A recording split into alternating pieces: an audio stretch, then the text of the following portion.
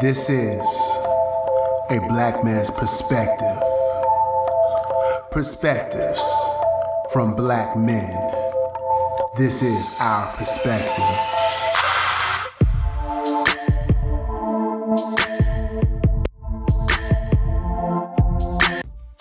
Welcome to the pilot episode of The Urban Breakdowns, Black Man's Perspective with Mr. Van and Mr. Blue. Today's pilot episode is Manomaniacs. Being a man during these tumultuous times. What does it take to be a man? How do we define a man? And where are the men? You know what I'm saying? Van, start them up. What is going on, people? This is Brother Van. How y'all doing? And my thoughts on being a man today is real lackluster, extremely lackluster, because brothers and the sisters that are coming up today don't have a lot of guidance. And I don't know if it's the home, outside the home, them being influenced by others, influenced by media. I don't know what it is. But Blue, I don't know. I don't know where they're going. I don't know what it is. I want to say the ball dropped. I want to say the ball started dropping with our generation, something our parents didn't do. I don't know exactly what it was, because I know my mama stayed in my ass. And my dad, he wasn't much of a physical disciplinarian, but he was strict. I just know when I became a parent that I said I'm not going to punish, I'm not going to physically discipline my kids. I try to go the nurturing path approach. And I remember somebody told me, I can't remember how long ago now, was that when the laws changed or whatever changed, DSS got more involved, when they couldn't spank their kids or whoop their kids, we just say whoop, because I'm sure they can still spank their kids. But something that was ill-defined, they were pretty much hands-off. And when laws changed, like in North Carolina, when you could drop out if you wanted to at the age of 16, and at the same turnaround, at the age of 16, you could be charged as an adult. I think it was a whole game change. I think it's a number of factors: media, the culture. But I want to say media and peer pressure more than everything, and the fact that maybe we didn't get all the tools, that therefore we can't pass on what we weren't given. You know what I'm saying? I understand what you're saying, but one thing that you said that hit sitting on my mind is that when you said that you didn't want to discipline your kids like your parents disciplined you. Now, when I was coming up just like you, my father was a strict one, my mother was a lenient one, but I didn't change what I was taught, because I disciplined my daughter and my son a little differently than everybody else. Mine's is more like push-ups and get in push-up position, and if it goes to another level, they do something that equates them getting a beating. They do get a beating indefinitely, because I won't change what I was taught. And I think that's the difference, because if these kids today, I've seen tons of social media pages and things like that where parents have their kids get in their faces and having their kids strike them and things of that nature. And if they got the rod prior to them getting of age, then I think that they wouldn't have struck their parents or disrespected their parents or went and did something that was out of the blue and outlandish. So I think that the rod is needed in the household indefinitely. Because my son gets a little bit worse than my daughter. A little bit. Because he's a boy. And boys need male guidance. Not only male guidance, they also need discipline. Because if they don't have any, then who knows what they'll be doing. Because I know that if I didn't get the discipline I needed when I was younger, I'd be locked up indefinitely. Like my father stepped in when he seen that I was going down the wrong path and came and kicked my behind, and two, sent me down to Florida and changed my life completely. So if my father wasn't there disciplining me the way he needed to discipline me, then I personally know that I'd be locked up. And like one of the things that touched me when I was coming up and joined the military, and when I graduated from basic training, the first thing my father said, which still touches me today, is, "Son, I'm proud of you." So just to hear those words from him, and knowing how he taught me, and knowing how the discipline he instilled in me to know right from wrong, to have manners, to treat people how they needed to be treated, those things right there that need to be instilled in kids today that they don't have now, that's what they need. They need that rod indefinitely. But I just don't feel like, physical discipline doesn't have to be a part of that regimen. But that's just my beliefs, just based on, I guess it was just the way I was raised. I wasn't just physically disciplined. I was actually physically abused. My mom had severe mental health issues. And it played out in her, I don't know how she disciplined her son. But with all that being said, but I do believe in all the other parts of the things you mentioned. Yeah, of course, they need that structure. They need that foundation. They need those value systems. It's the first 5 years that are most important when rearing a child. And if something's broken within those first 5 years, or if it ain't done right, it takes a whole nother 5 or more to correct that behavior, personality type, if ever. Sometimes it's just locked in. If you experience trauma before the age of 5, it's pretty much set in. It's locked in, and that can change your whole point of how you live your life. If you had twins and they were put in 2 different households, one experienced trauma before 5, the other one had a pretty hunky-dory normal life, you'll find that the one that created the trauma will probably find themselves in domestic violence relationships, find themselves in substance abuse relationships, find themselves in a caveat of different crimes they might have committed with a long-term prison sentences. And twins, genetically the same. You know what I'm saying? Yeah, you're right. But we zoomed way too far out. Let's pull it in. But the thing is, like my thing. Go ahead.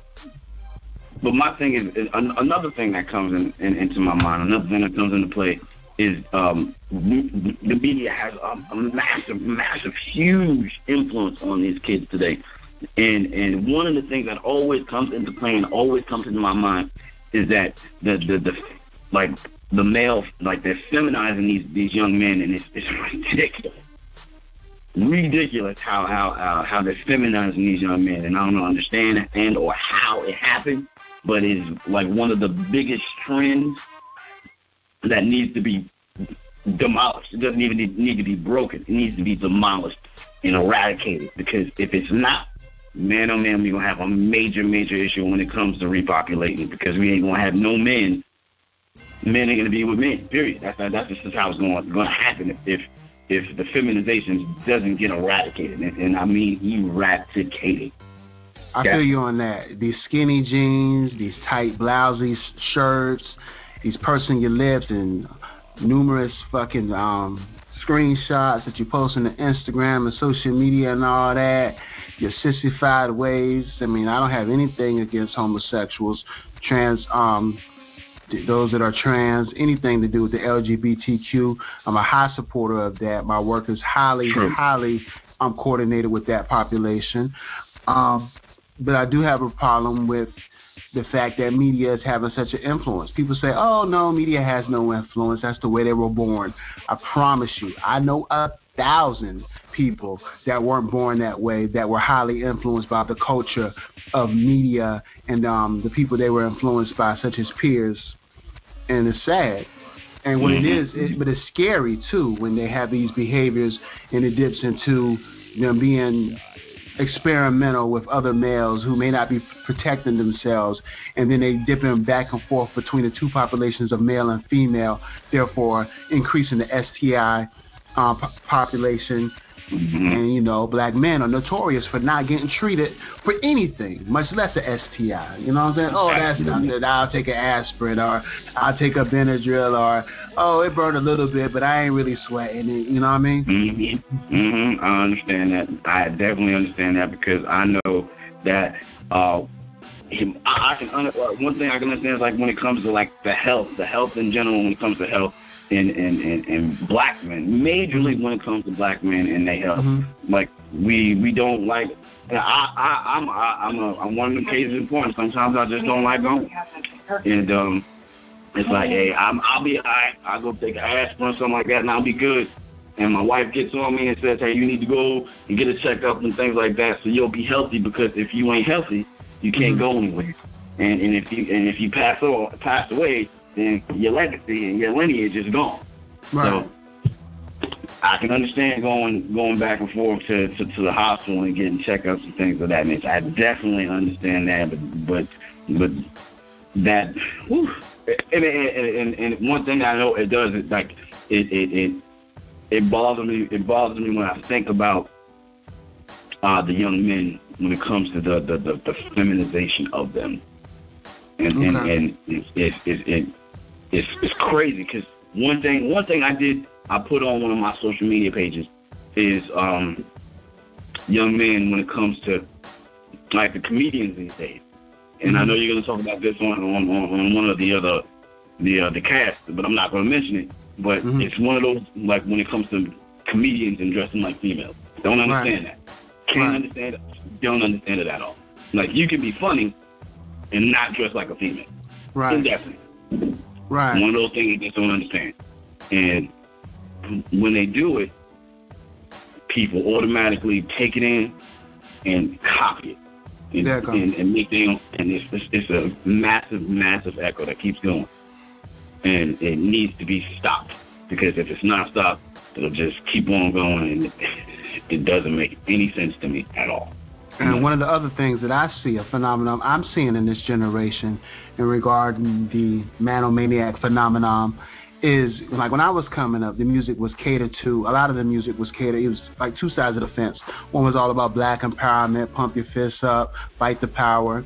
On the flip side, it was, NWA, Eazy-E, Jay-Z, things like that, talking about the glorification of being a drug dealer. So when I was coming up, rappers was talking about dealing drugs. In this generation, rappers are talking about taking drugs. It's almost like it's like the generation fed to the other one. We're the dealers, and now you're the users. So we have little slurpy songs where I'm on that Xanny, and then I get them panties. Ooh, girl, I think I see your granny. There's something like it. So they're like. And then it's the whole influence of the population in which, where can I get Xanax pills? You'll be surprised about the influx I have in my practice regarding young people who are addicted to mind-altering substances, where when I was that age, the most mind-altering substance we used was, I don't know, marijuana. You know what I'm saying? Yeah, smoking some weed. You right. Like, I never thought I would see a 20-year-old crackhead. I never thought I would see a 20-year-old opiate addict. You know what I'm saying? Now, out west, yeah, I would think, but not here on the East Coast. Like, when it comes to the songs, like, I had a conversation with somebody the other day, and they were talking about how the media had influences on how we came up. Now, I mentioned, like, so if the media did have an influence on me, but I didn't go down that path all the way, because cash ruled everything around me. You know what I'm saying? Right. And it was money, cash, and hoes is what it was about. There you go. Dun. That was the beat right there. See what I'm talking about? So that like they were like, so like if the generation this generation that's coming up right now is Percocet, Molly Percocet, like that's what this is what they pump music. This is what they pump all the time. I hear it all the time. It's ridiculous. Like so ours was completely different. We like you said, we were the dealers, and now the dealers turned into the users. There you go. So I fully understand that, and the content of music needs to switch. Like, remember what's that song? Self-Destruction. Remember that? Oh, of course I remember. Like, so I think that if there was a collaboration like that again, it'd be great. It'd be awesome, because kids are probably like, whoa, wow, they and collaborating together and trying to be positive, et cetera, et cetera. So I think that needs to happen. I think celebrities need to start holding celebrities accountable for what they put out. Man. Yeah, good luck with that. When all the media companies are owned by, I'm not even going to go into specifics, but owned by people that have an agenda against us, it ain't going to happen. Absolutely. I understand that too. Because one thing that being on, like people understand that when people are on both sides, we're on both sides of the spectrum, like working for the government and now not working for the government. You know, you see both sides of the spectrum. So right. I know, hold on, that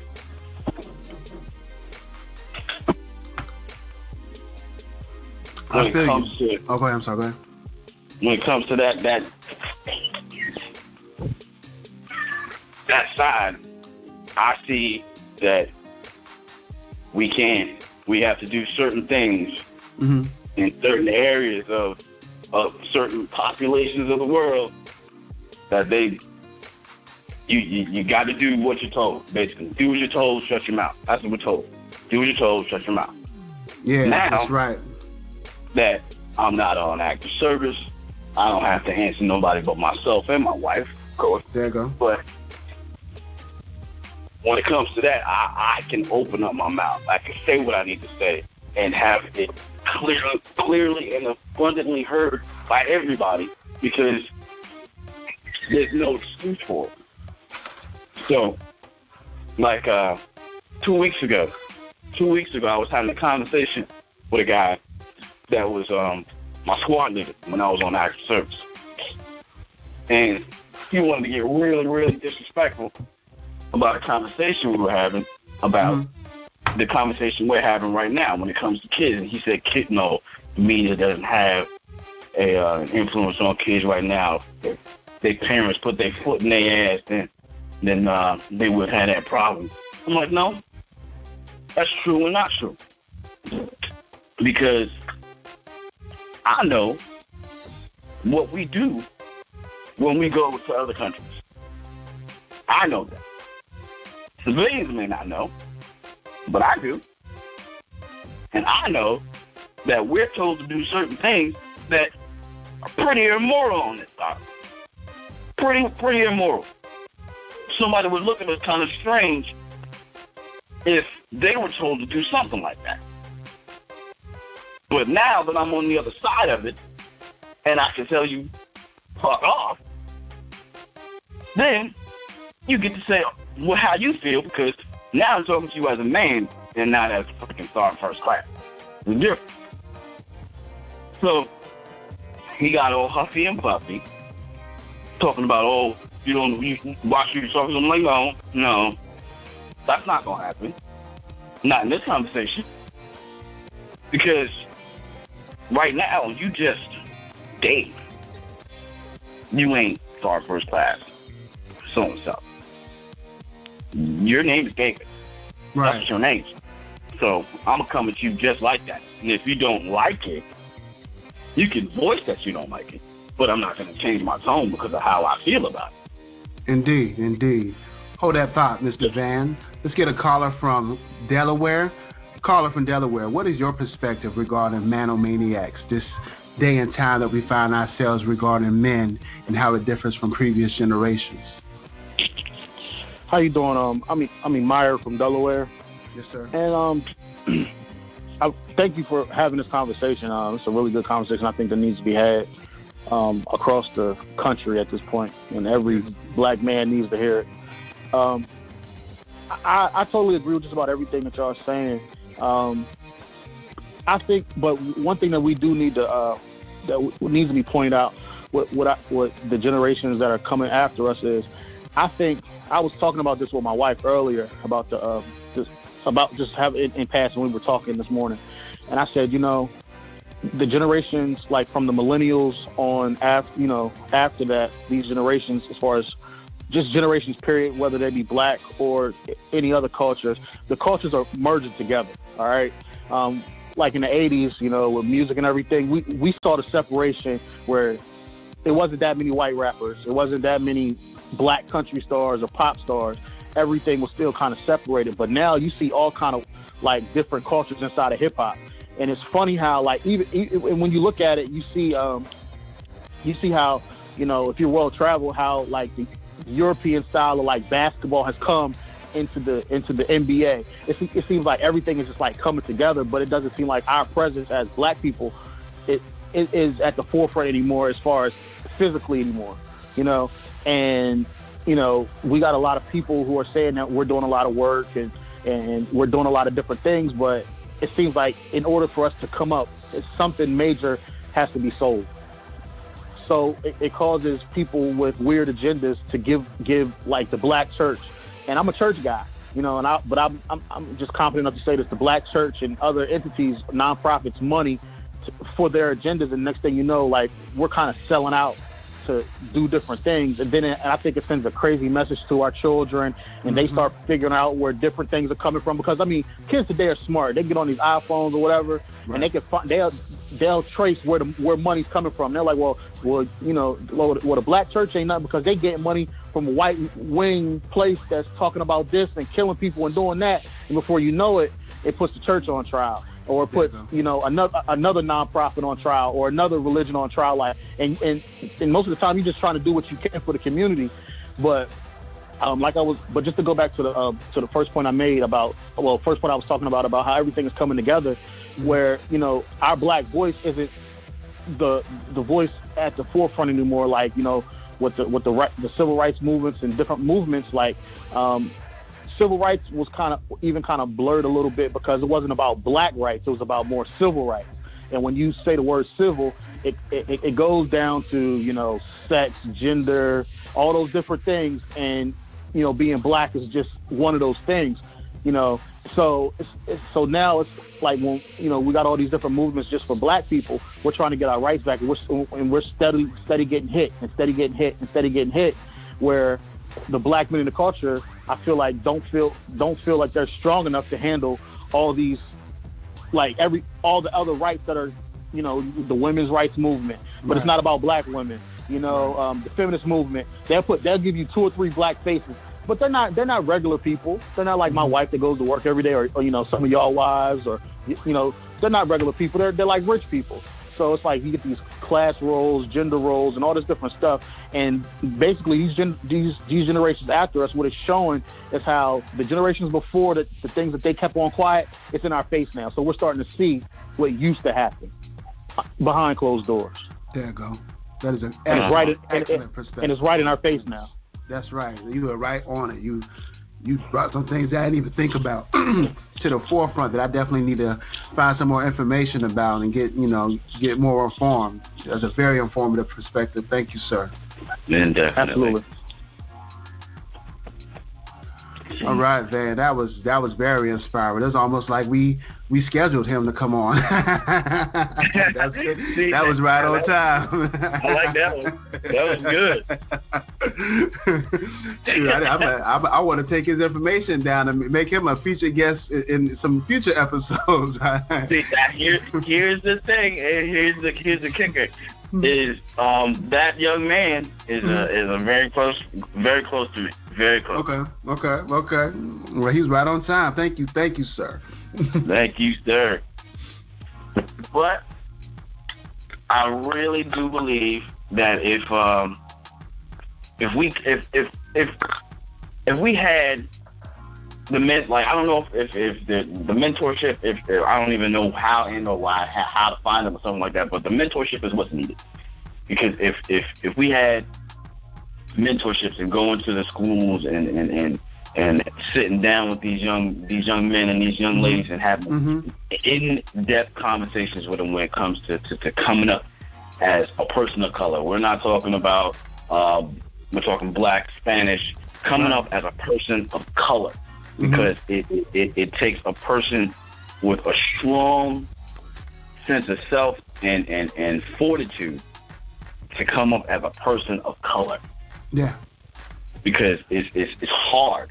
It's extremely hard because we have to do more to be recognized. Right. But even more than that,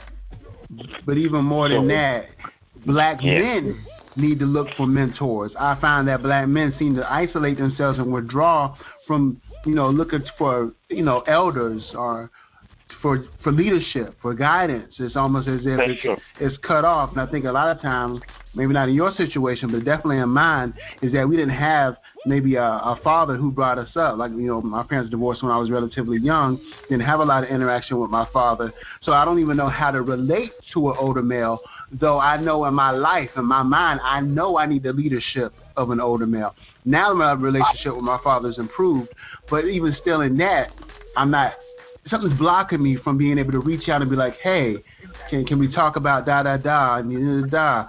You know what I'm saying? It's almost like it's a pride thing, and it's almost like we're cutting ourselves off from maybe our cultural inferences. You know what I'm saying? Yeah. Can I say something here? Yes, sir. It's definitely a pride thing. It's a pride thing because I've had conversations with my wife about this, but she knows that my mindset is always ingrained in military. It's embedded in me because I did so much time. And it was every single day for 12 years of my life. So it's ingrained in my personality. So so when it came to having conversations with individuals who knew more than me or had a better understanding of something than myself, it's extremely prideful, very prideful, because I didn't have God. Like when it comes to like being out here, when it came to being out here, like right now where I'm at currently. I don't have a lot of male friends because I don't have in-depth conversation with people because some people don't understand my perspective and they get upset of how I speak or how I talk. They think I'm aggressive. So I don't know how to change that or tweak it to make somebody feel better.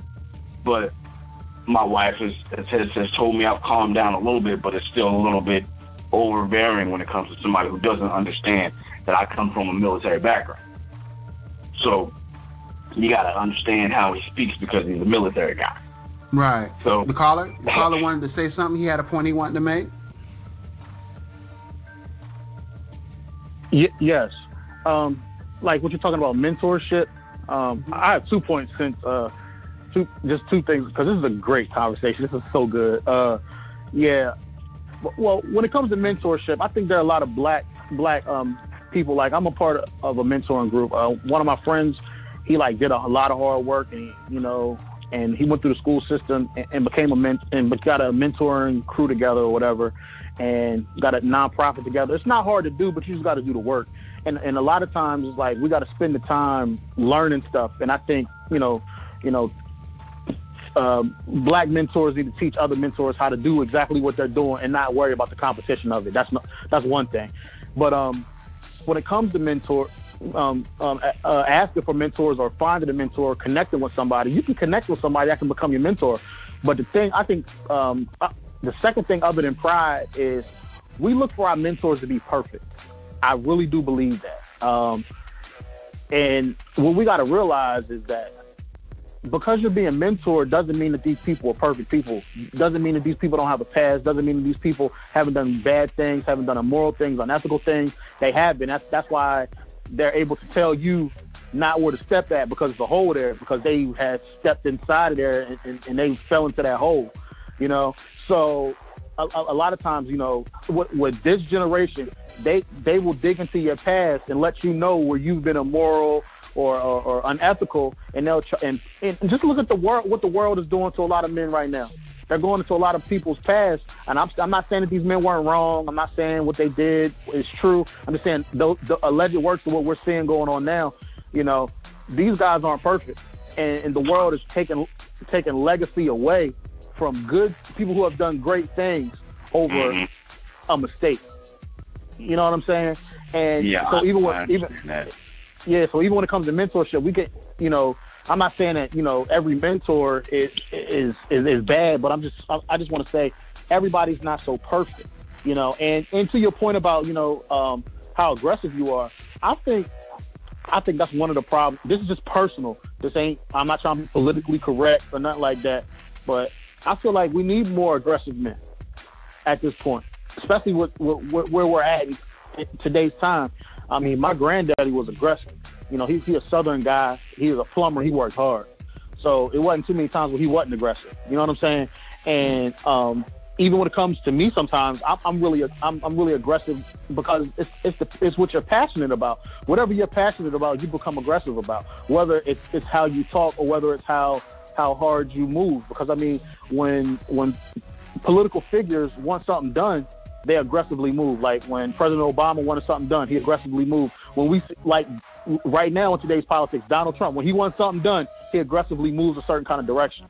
So I don't think it's anything wrong with black men being aggressive. It's just, the problem is that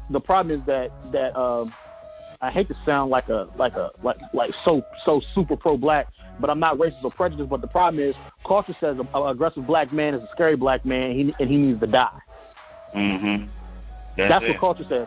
And it has nothing even to do with you being in the military. Even if you weren't in the military and you were aggressive, you know, they would say, "Oh, he's an aggressive black man, so he's scared. He's a scary man." Mm-hmm. And you could be telling 100% truth, but because you're aggressive and you're black, people are automatically scared of you. And what adds insult to injury is black people will even feel like you're scary and you're one of us. So those are my two. Sorry about that. Being so long. And what's even crazier than that, the same statement can be said by a white man, yes, black sir, man, and we're gonna interpret it totally different, just based on it's almost like the color of our skin itself is aggressive. You know what I'm saying? It is. I mean, look what happened with H&M this week. You know, and I was watching something on Facebook about how kids thought, and it was funny that anything dark was deemed as negative, and anything white was deemed as pure. Look at the whole Dove commercial.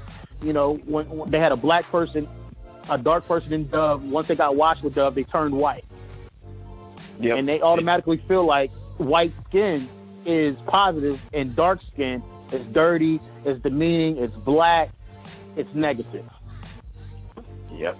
100% right. Black is the most beautiful color that could ever be. That's the only thing I rock is black.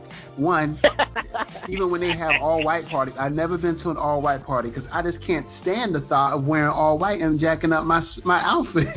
Yeah, listen, I got some fresh white sneakers here, and I don't like messing them up at all. Dude, I rarely ever buy white sneakers. I always try to go black or gray. You know what I'm saying? I don't know. We need to reframe how we think about it. And what it is like us as black people is so culturally ingrained in us that we believe the hype. You know what I'm saying? Remember the brown, y'all probably don't remember this, but the brown paper bag test. My mama used to tell me about that shit all the damn time. Yeah. She came from Jim Crow era, you know what I'm saying? So, you know, not really. She was more civil rights, but she knew of the Jim Crow area because of her mom, you know what I'm saying?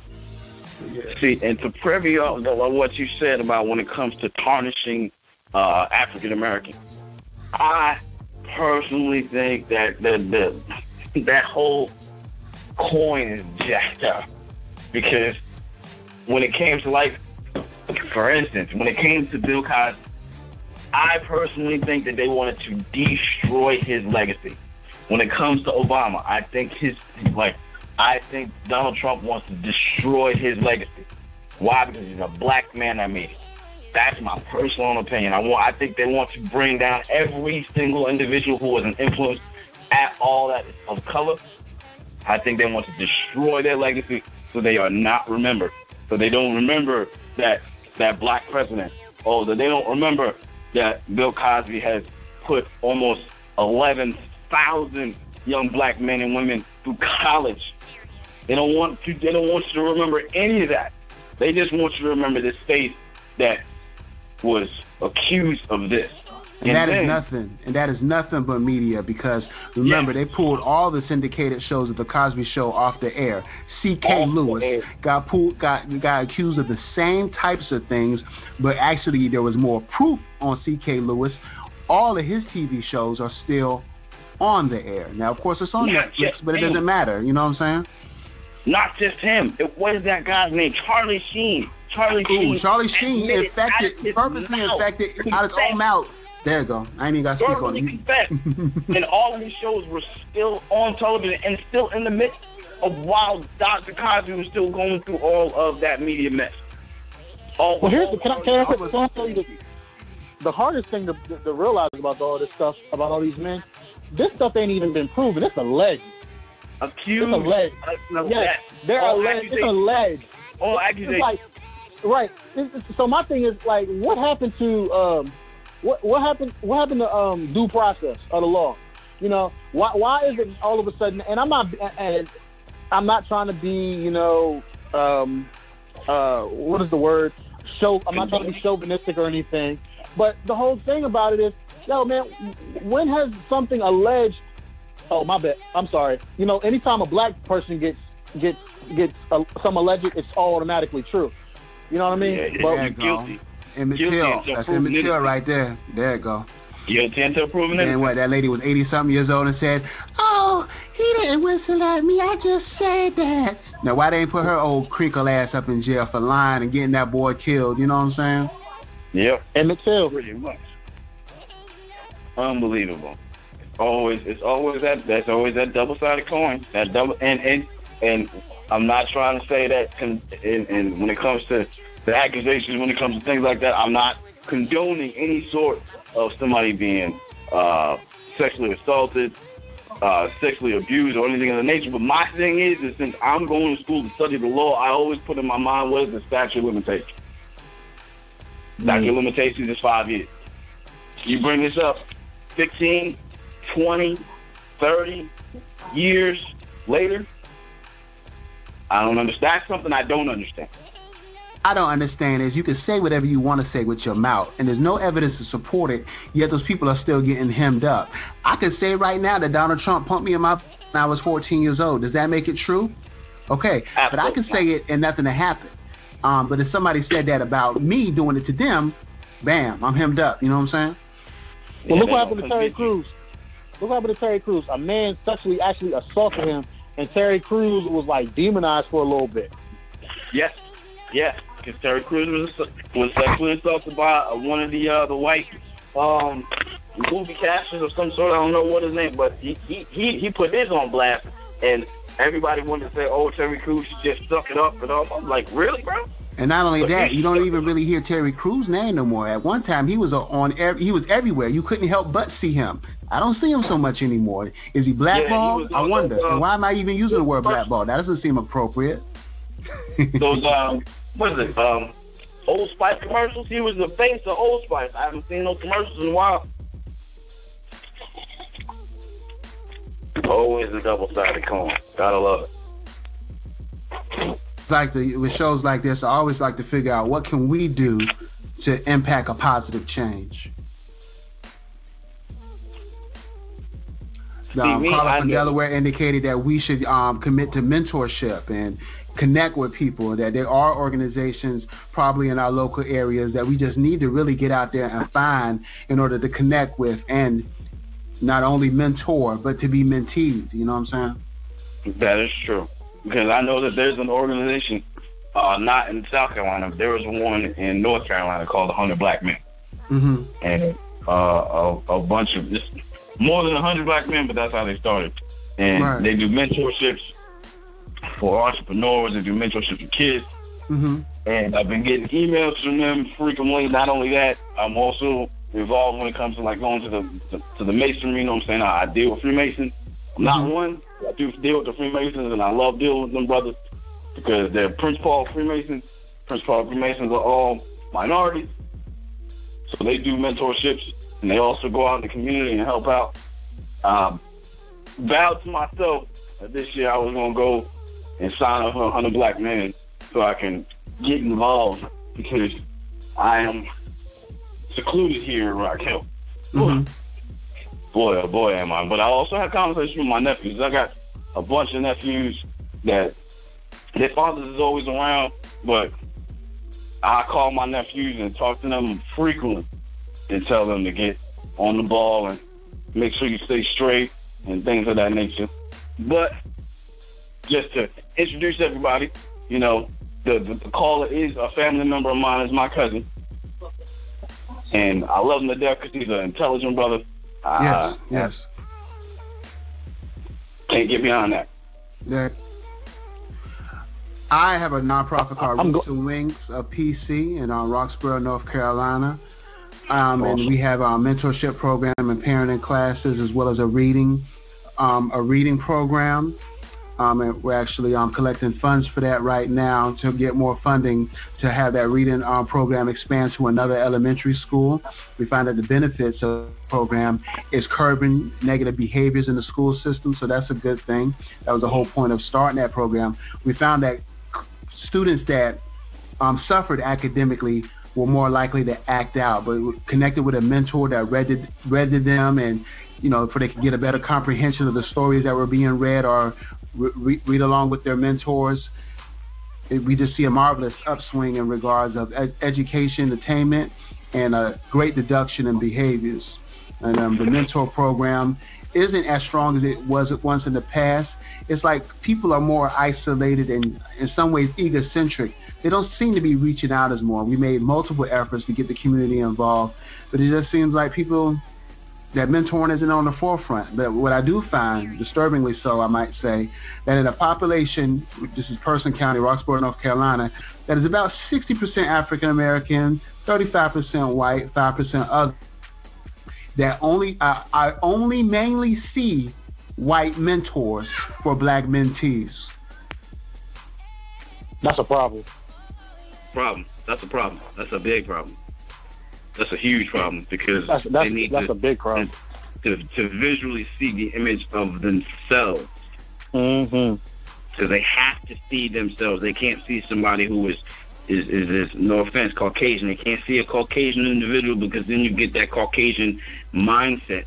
Oh, no, brother, you was a brother. God you will complex. always be a brother. Right. Yeah, and you can't get that mindset, because if you get that mindset and you come across the wrong Caucasian individual, they will put you in your place, and you ain't in that place. But they're going to sit there and cuss you out, or demean you, or call you this and call you that, and it's extremely, it's mind-blowing, because some people haven't come across racial bias. So I don't know how. Yeah, I don't understand how people haven't, somebody who is of color hasn't come across racial bias, but somebody who has a when they saw it, Caucasian maybe it mentor, wasn't. You know what I'm saying? They just didn't know it when they saw it. That some people are oblivious to it. I personally know so many African American, Spanish, and brown entrepreneurs. I know tons of them, and I know that some of them need to be reached out to become mentors, because their vision of what they've done and what they plan to do is awesome. So they need to come out here and have conversations with these kids and show them that you, just like you, I made it, or I'm you and you can be me. Can I just say this though? Y'all bring up a great point about the mentorship, and that those stats are really they're really compelling, and just they make you think, because there are a lot of mentorship programs, and I think a lot of the mentors, like if I was in North Carolina in your area, not only would I be a mentor in your mentoring group, but I got to make sure I'm inside the school system's mentoring situations too, because they have these I forgot what it's called, because I used to be one, like Mentor for America or something, mentorship. I forgot what it's called, but the school system actually has mentorship groups, and they push certain kids that don't have father figures or whatever into those groups or whatever, or their parents put them in them to help them out. And it's up to us to reach out to the school and say, look, this is who I am. Go get the background check. Spend the $60 to get the background check, or however much it costs in your state to do that work, so you can be effective and make change inside of the school system. Because if we're not inside of the school system with our children, they're gonna be able to teach our children whatever they want, and they're gonna always see, like you said, that Caucasian male with that black boy, and it's not gonna make sense for him, because I'm sorry, a Caucasian man can't teach a black male how to be a black male in America or in the world, period, because let's not front and act like it's not such thing as white supremacy. they have different rules that they live by. Like, it's certain things a white man can do when a cop comes to his car that a black man can never do. Absolutely, that's very true. But that black boy take everything that white man says, and well, he's like, well, this is what the law says. Yeah, but that ain't what the black law says. So as a black male, you know, I mean, as a black man, we need to take the initiative and responsibility to even work in the school system. And if we can't, because we have charges, like some of my friends have charges or whatever, but there are other ways that they can mentor people. It's like, I feel like anything that you want to do, you'll find a way to do it, whether it be through a football program, a basketball program, whether it be through in your church, in your mosque, whatever your religion is. Like, it's up to us, because it's always going to be single mothers. Let's cut and dry. It's always single mothers out here. And if you're a real man, you know, you'll deal with these. You'll be able to mentor a child without trying to get with their mama, and just be a true mentor to that black boy, because you want to see him go far. You want to see him get through high school, go to trade school, or go to college, get a degree, get a trade, work, and be able to do it again. And the reason why, you know, like I forgot the other brother's name, but from the brother from North Carolina, when he gave that stat, he said he always sees it. He sees Caucasian men is because black people have this weird sense that all we need to do is take care of our family, but we forgot there's a whole community. We are all family. Like, we forgot what we used to be. Like, my granddad used to tell me how in down South Carolina, like, yo, they were all family members. It didn't matter what your last name was, who your daddy was, who your mama was. They were all family, because ain't nobody had nothing. But now I got a little bit of this and you got a little bit of that. We cast out those who don't have as much as us. And we got to remember, we got to lift and climb together. Yep, that's true right there. What you just said, lift and climb. You got to lift people up, because you can't leave people behind, because there's always that young brother that's sitting there looking and thinking, what am I going to do? And the only thing you need to do is turn around and grab it. And this I feel this is my last thing to that point. I feel like what we have done is put, not only do we have to deal with racism from the world, but we got to deal with classism inside of our own race. Yep, that's true. That is true. That is very, very, very, that is all too true, because when it comes to that whole lighter than, darker than, better than, oh, I make more money than you, so I can do this, or it's absolutely ridiculous. Ridiculous when it comes to the racism within our race. That right there is one of the things that makes it really hard for somebody to come back and try and help someone when I'm trying to help you, but you have this stigma in your mind that I think I'm better than you. I don't. I'm trying to come help you and show you something, but don't get it misunderstood as to where I'm conversating with you, trying to help you understand this frame of thinking. Don't take it as me, oh, he think he better than me, because that's the automatic thing that pops into a joker's mind when somebody is at a different stage in their life than someone else is. He think he better than me. That's the automatic. That's automatic when it comes to their mind. He think he better than me. He think he can do this, or he think he can do that. No, brother. No, sister. I'm trying to show you a different way of thinking so you can be better. Not I'm better.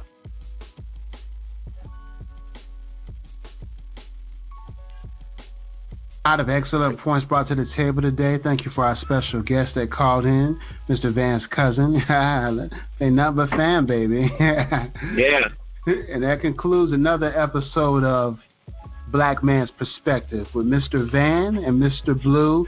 And sorry, sir, I didn't get your name. All I know is that you're from Delaware. My name is Emire. All right, Mr. Emire. We haven't defined what date the podcast comes out, but this one comes out.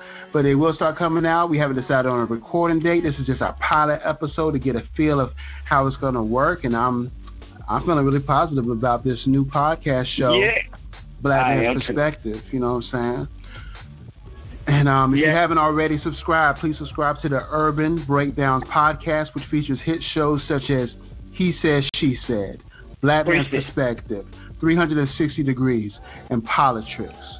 And that's on all podcast apps, TuneIn, Amazon, iHeartRadio, YouTube, Google Play, iTunes, etc., etc. All right. And thank you for listening to another episode of the Urban Breakdown with hit show Black Man's Perspective. Yeah. Replaced his wrong. Since my father's gone, I guess you're here to replace his wrong. I hated you from the start. Just couldn't trust you. But I have to accept you because my mother loves you. I see you every day making other women smile, even men too.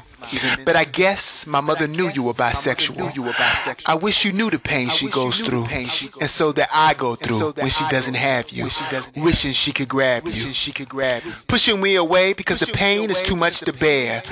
Man, I wish my father was here, cause this just isn't fair. Now here you come knocking at the door, home to give her more of your so-called love, your so-called happiness, and your so-called trust. It feels good to see her smile, though. I have to admit. Pray to God to see that day when we get over this shit. Each time you leave, the hurt gets worse. It's like a curse. When I see her shake and make me call her out of work. One too many times. And now her job is gone. It's evident you're controlling her mind. Because every last dime, she spends it on you. I want to eat, but can't because every food stamp she spent it on you. The lights are out because the voucher she traded for you. I hate you. You don't respect her, and you don't respect me. You're the reason why my mother neglects me. The reason why I'm crying for help, but she can't hear me. The reason why I just don't care, and society fears me. We was fine before you. We loved life before you. And she gave it all up for you. I want to destroy you because you make my mother deny me, and not just mine, but ruin families. After destroying my life and killing my love, I don't even know your name. What is it? My name is drugs.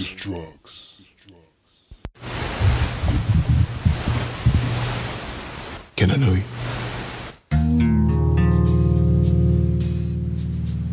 Yeah. I was looking at you from across the room. Had some thoughts on my mind. So I decided I'd tell you like this. I want to know you, not just the physical, sexual side, but the real you. I want to know what makes you laugh. I want to know what makes you smile. What makes you sad, and the things that made you cry. I want to explore everything that lies deep inside. I want to know your heart, what makes it beat. I want to know your fears, what makes you afraid. I want to know your insecurities, what makes you weak. I want to know your personality, that which makes you unique. I want to know.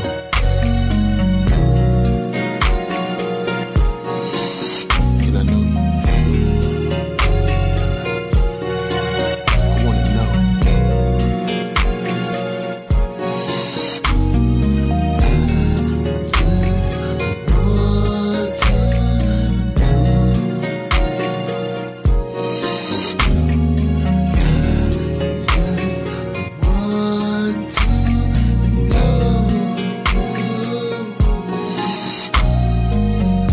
Mama's boy, a thug or a pimp trying to abuse you. I'm not a thief or a robber trying to steal anything from you. No, a womanizer that takes what is wanted, then leaves you.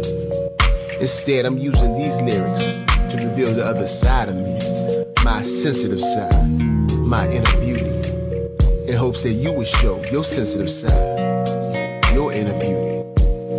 Realize that I don't want to know you because of your looks or material possessions, but I want to know you, the whole you, the real you. That's my confession. I want to know.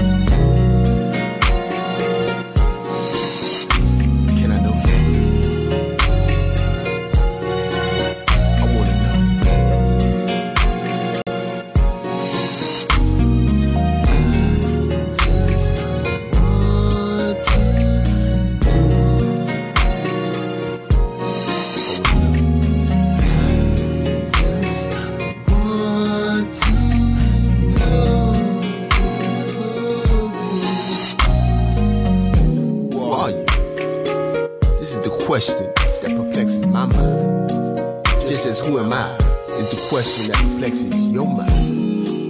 You have many questions about me. Time to reveal everything about me to you.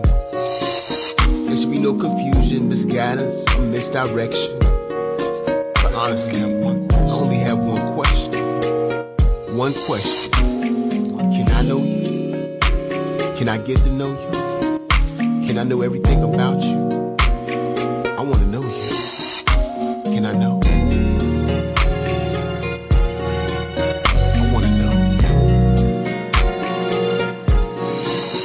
Can I know you? I want to know.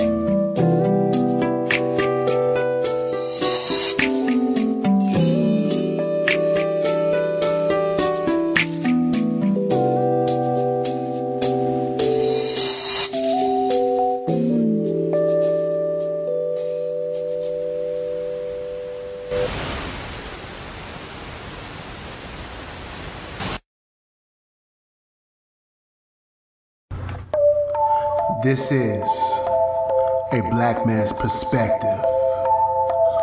Perspectives from black men. This is our perspective.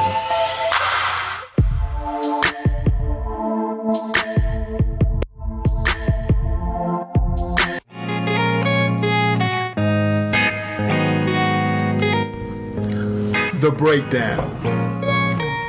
The Breakdown is a fusion between live hosts, conducting interviews, having discussions, pre-records, music, poetry, and as always, well-researched topics, opinions, and perspectives broken down into various segments indicated by a hashtag of some sort. Each show will vary on what segments are broadcasted as well as segment length. These eclectic hosts are breaking down what the news media and other outlets try to confuse you with, therefore impacting you in ways that will be broken down in these eclectic broadcasts. The focal point of the show are the hosts, who bring forth a varied and eclectic approach to the podcast circuit. The hosts are Mercer Prescott, Ofade Okwe, Ricard Charles, and F. Christopher Blue, as well as featured co-hosts depending on current news and media. Current shows of The Breakdown are The Breakdown, Politics, and The Breakdown, 360 Degrees. Other shows in pre-production are The Breakdown, He Said, She Said, and The Breakdown, Interview 180.